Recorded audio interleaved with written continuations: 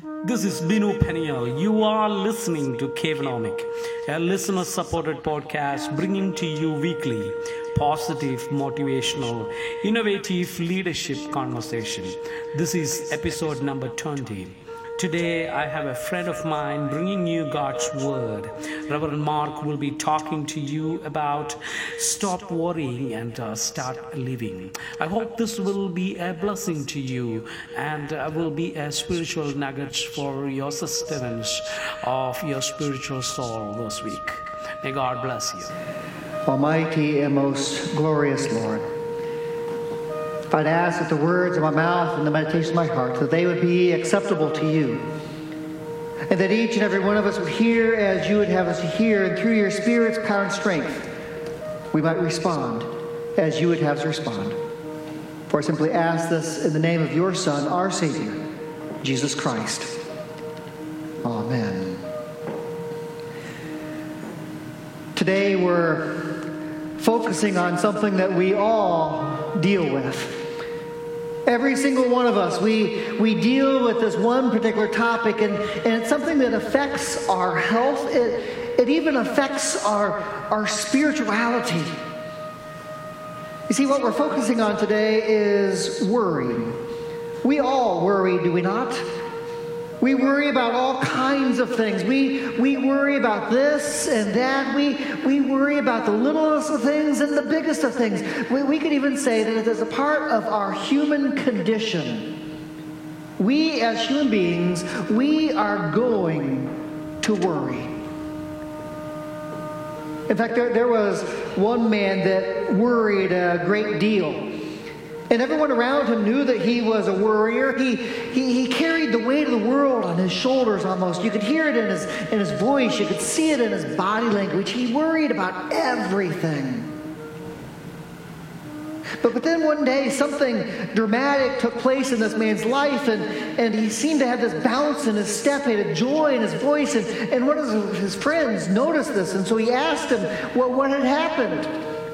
What had changed in his life that changed him so much? And the man replied to his friend, he said, well, I came to the realization that all the worrying I was doing wasn't doing any good.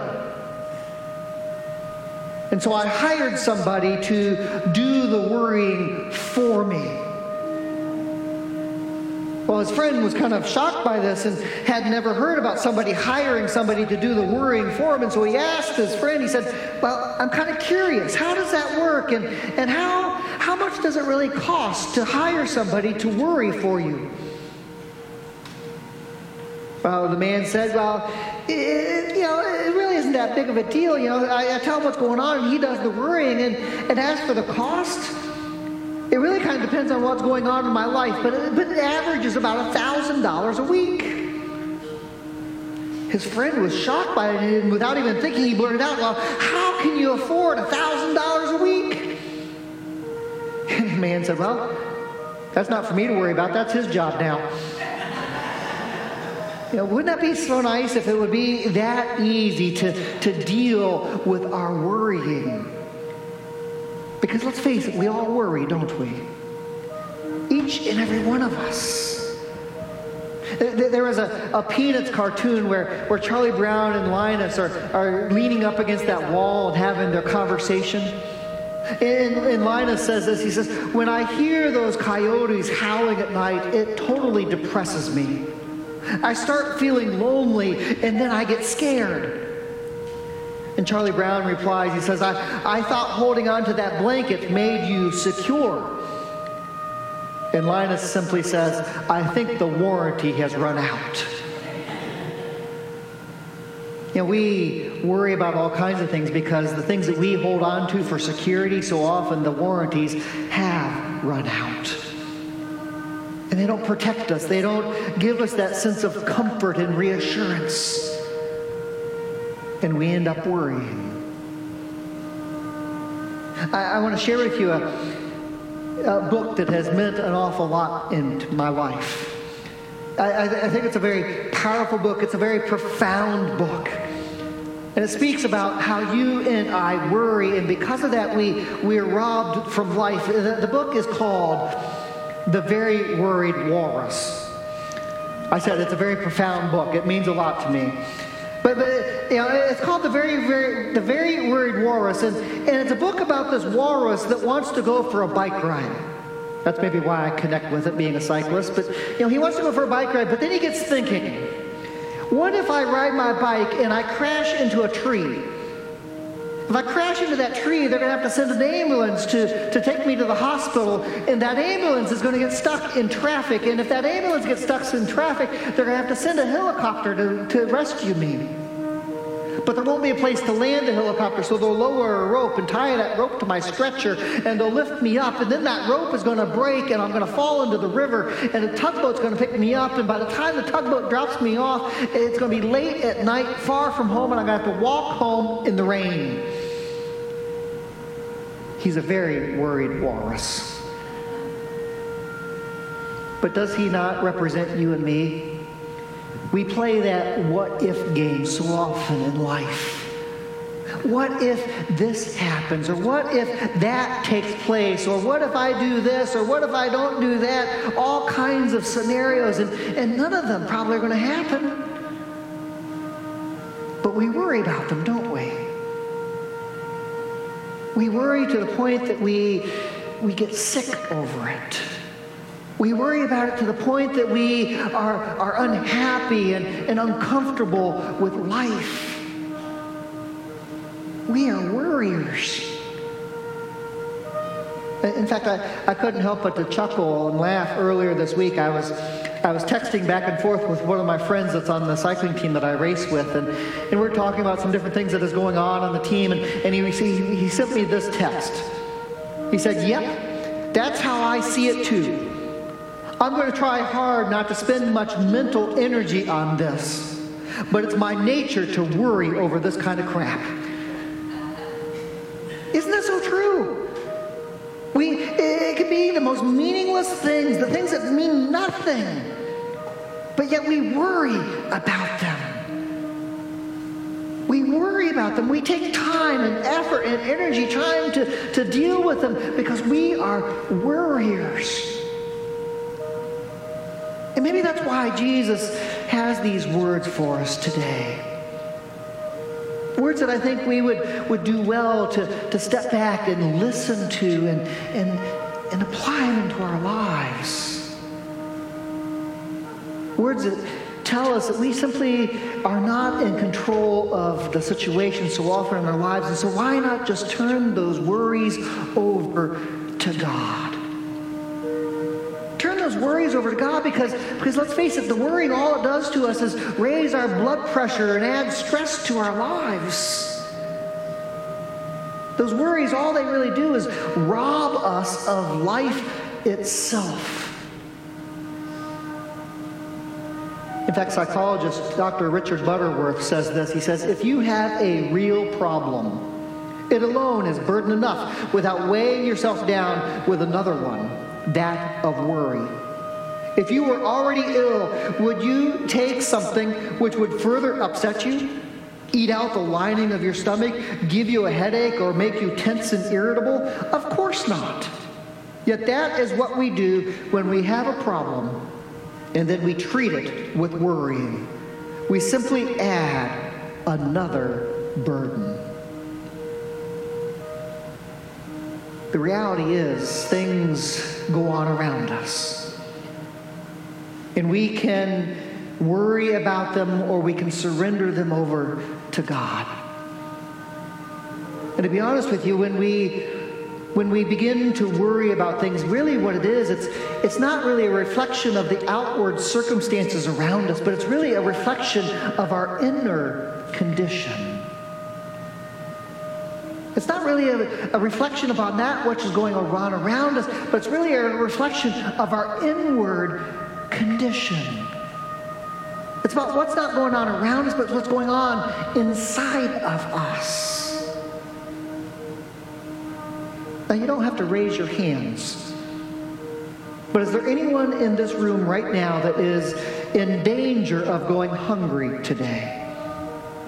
Now, I'm not talking about having a schedule that you're not sure when lunch is going to take place or dinner being a little later than normal. and therefore being hungry. I'm talking about really going hungry. I'm saying no food at all today. Is there anyone in this room today that is afraid that you're not going to be able to pay off the credit card bill when it comes? And because of that, you may be forced into slavery. You see, you and I, we might go a little hungry, and we might be a little trepidated when the credit card bill comes, but the reality is we are facing those type of situations, aren't we? We're really not going to go hungry today. We're not being threatened with slavery if we can't pay our bills. But yet the people that Jesus is talking to today in our passage are people that face those real realities. They were individuals that if they lost their jobs, if they were injured, if they became ill, very well may have never been able to put food on their table again. Or if they couldn't pay their debts, they very well could have been thrown into slavery. But yet Jesus says to them, look at the birds in the air. Look at the lilies in the fields. Look how God takes care of them. Will not God take care of you even more? Jesus says to them, do not worry. Now, I'm not saying you and I aren't faced with real issues, real problems in our lives. We are. We do. I understand that I have a mortgage to pay. I have 2 teenage daughters. I have plenty to worry about. But so often that worrying is a reflection of my inner being, not my outward circumstances. I mean, for some people, a bad hair day is the end of the world. But yet for some people, the diagnosis of cancer is dealt with courage and strength and a fortitude that we can't begin to imagine. You see, it's not a reflection of our outward circumstances, but rather of our inner condition, of what's going on inside of us. Some of you might recall the name Tug McGraw. Tug McGraw was a professional baseball pitcher for the New York Mets. You probably have heard of his son, Tim McGraw, the country music star. But Tug McGraw, he kind of became known for what he called his frozen snowball theory. And Tug McGraw's frozen snowball theory is this. As a relief pitcher, he would say, if I came in at the end of a baseball game, and my team was up by 1 point, 1 score, and I come in to pitch, and the bases are loaded, and a big batter up at the plate, there's nothing within my being that wants to throw a baseball. But then Tug would say, that's when I would remind myself that in a few million years, this planet is going to be hurtling through space like a frozen snowball. And there's not going to be anyone who cares or matters or even thinks a second thought about this pitch that I'm about ready to throw. I think that's a pretty good perspective on life. The frozen snowball theory. What really matters? What really is important in life? It's not the outward circumstances. It's the inner condition of our hearts, our souls, our being. So I wonder, how is it that you and I can protect ourselves? How can you and I overcome our human tendency to be worriers? I think the first thing we have to do is we have to live in the present. If we're not going to be eaten up inside with worry and anxiety, we have to live in the present. Jesus says, therefore do not worry about tomorrow. For tomorrow will worry about itself. Each day has enough trouble of its own. Focus on the here and now. Live in the moment. I mean, I don't want to disappoint anybody, but look around the room. No one in this room is God, are we? Not a single one of us. And so we cannot control what is going to take place tomorrow. All we can do is live in the here and now. Our worrying in the moment is not going to change anything tomorrow. So what good is it? Focus on the here and now. Richard Carlson wrote a book entitled Don't Sweat the Small Stuff. And Richard got the inspiration one day for his book when he was stuck in a traffic jam with his young daughter in the car. Now, obviously, the young daughter was paying attention to the other people in the cars that were stuck in traffic with him, because she asked her daddy, she said, "Daddy, why are all these people mad?" Now, Richard had not really noticed the other people in the cars, but this kind of forced him to look around. And sure enough, he could look in their faces and see the expressions on their faces and determine that maybe they weren't mad, but he definitely could tell they were not happy. And it caused him to begin to think and wonder what was going on in their lives. Maybe they weren't happy because they had an appointment to get to and the traffic jam was making them late. Or maybe they needed to get home to pick up the kids from the daycare center, or to fix dinner, or to get the kids to soccer practice. Or maybe they had work that needed to be done and they couldn't do it sitting there in traffic. Or maybe they were just simply mad because they were stuck in traffic. And he got to thinking about this, and he realized that, is it really that big of a deal? All of these things? That's how he got the inspiration of how to write to writing his book, Don't Sweat the Small Stuff. And actually, the whole title is Don't Sweat the Small Stuff, and it's all small stuff. In fact, in his book, he says, you're born, that's big stuff. You die, that's big stuff. And everything in between, small stuff. Small stuff.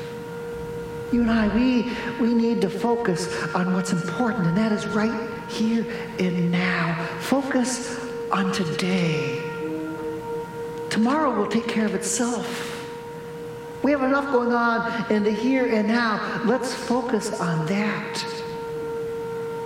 I think another thing that we can do to protect ourselves from being eaten alive with worry is to always try to do what is right. Not only live in the present, but try to do what is right. Jesus says, do not worry, saying, what shall we eat, or what shall we drink, or what shall we wear? For the pagans run after all these things, and your heavenly Father knows that you need them. But seek first his kingdom and his righteousness, and all these things will be given to you as well. The key in that passage is to seek God's kingdom and God's righteousness, to do what is right, to do what God desires for us and with us. In 1942, there was a young boy who had heard that it would be fun, and he thought it would be interesting to try to put a penny on the railroad tracks to see what it would do to the train.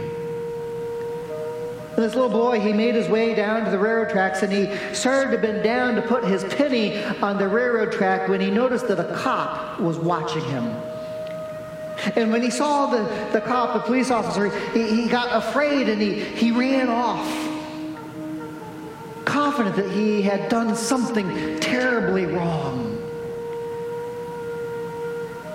Oh, that little boy continued throughout his life to worry about that moment. He was always concerned about how he did something wrong. And finally, in his upper 80s, this now old man went to the police station to confess to his crime. You see, it had eaten him alive his entire life, worrying about what he had done. And so he went to the police and he demanded that they go back and find the police report that had been filed on that day. The officer on duty kind of did a cursory search, as you can imagine. And he told the man that there had never even been a report filed on that day of an incident. But the man insisted that he needed to make right for his wrongs, and he needed to know what his punishment was going to be. And the police officer tried to explain to him that there was no crime, there was no punishment. And even if there was, the statute of limitations had long since run out. But then the police officer had a thought. And he gave the man this very stern lecture about proper behavior and told him never to do that again. And the man finally, because of that, found some relief from his past actions. We all do something wrong. We all have done something wrong, said something wrong, each and every one of us. And because of that, so often we are filled with regret and shame, and we allow that regret and shame and guilt to fester and eat at us. We worry about it. And the only way we can overcome that is to always try to do what is right. To do what God desires for us and in us. You see, if we are going to be overcome with worry, we have to focus in the present. We have to try to do what is right, but I think most importantly, we need to know this. We need to know that we can trust in God's love. We can trust in God's love. Jesus says, "And why do you worry about clothes? See how the lilies of the field grow? They do not labor or spin. Yet I tell you that not even Solomon in all of his splendor was dressed like one of these. If that is how God clothes the grass of the field, which is here today and tomorrow is thrown into the fire, will he not much more clothe you, O you of little faith?" When you and I realize how much God loves us, when we realize that because of God's love in our lives, that God is going to take care of us, we insulate ourselves, we protect ourselves from worrying so much. We stop playing that what if game. If we just focus and know that we can put our trust in God's love. I love how Isaiah puts it. He says it this way in the 49th chapter. He says, "But Zion said, the Lord has forsaken me. The Lord has forgotten me." And Isaiah replies to this, and speaking on behalf of God, he says, "Can a mother forget the baby at her breast and have no compassion on the child she has born? Though she may forget, I, God, will never forget." We can't probably even begin to imagine a greater love than a parent for a child. But yet God's love for you and for me is beyond that. God's love for you and me is so extraordinary, so unconditional, so ending that we cannot help but to put our trust in Him. God loves you and me. We don't have to worry about tomorrow. We don't have to worry about our past. We don't have to worry about the small stuff or even the big stuff. We don't need to worry and be overcome with worry for finances or family or for anything. Because when we know that God loves us that much, it doesn't matter about the circumstances around us. We find life inside of us. And so what I think Jesus is really saying to you and to me today was summed up by Bob Marley. Don't worry, be happy. Don't worry, but be happy. Don't be overcome with the things of this world, but be filled with a fullness of life. Live in the present. Don't worry, be happy. Be happy. Don't worry. Don't worry about the things that you've done wrong, but focus on doing what is right from here on forward. Don't worry. Be happy. Trust in God's love. And so my hope and my prayer today is that you and I might not be eaten with worry. That we might not allow the outward circumstances of this earthly life to get at us. But instead to be filled with a fullness of life that is in Jesus Christ. For if we do that, we don't have to worry. We can be happy. Let us pray. Oh Lord, it is so easy in this world to be the very worried walrus, to play the what-if game, to be overcome with circumstances of this earthly life, to the point that we feel as if the weight of the world is on our shoulders. At times it's even hard to breathe. It's hard to imagine taking another step forward. But, Lord, we know that this is not how you desire life to be. You have made us, shaped us, formed us, breathed into us the very breath of life so that we might be filled with a fullness of life. Not that we might be overcome with worry, but that we might be happy in you. And so I pray, oh Lord, this day that we might live in the present, that we might always strive to do what is right, but that most of all that we might simply put our trust in your love for us. And I ask this not for just those of us who are in this room in this moment, but I pray that we might share that message with all of your children through the ways in which we live our lives, the words in which we speak, the actions that we take. For, our Lord, we know that our sisters and brothers worry.